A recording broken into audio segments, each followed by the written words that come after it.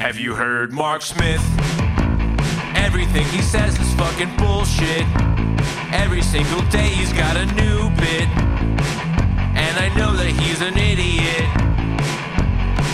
but I can't believe the words that he has written down for me. And if you receive, he will deceive with tricks hid up his sleeve.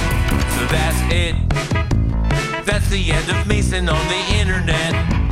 Mentally I'm tired and I just can't take it, so I'm about to quit.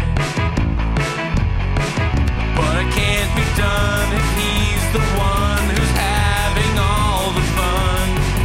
And I can't give in to men of sin who only care to win.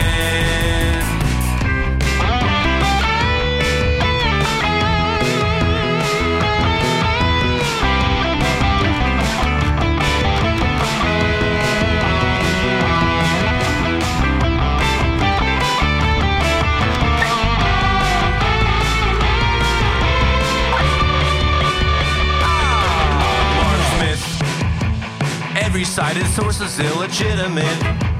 All these guys are so completely full of it. They're mentally unfit. But I can't believe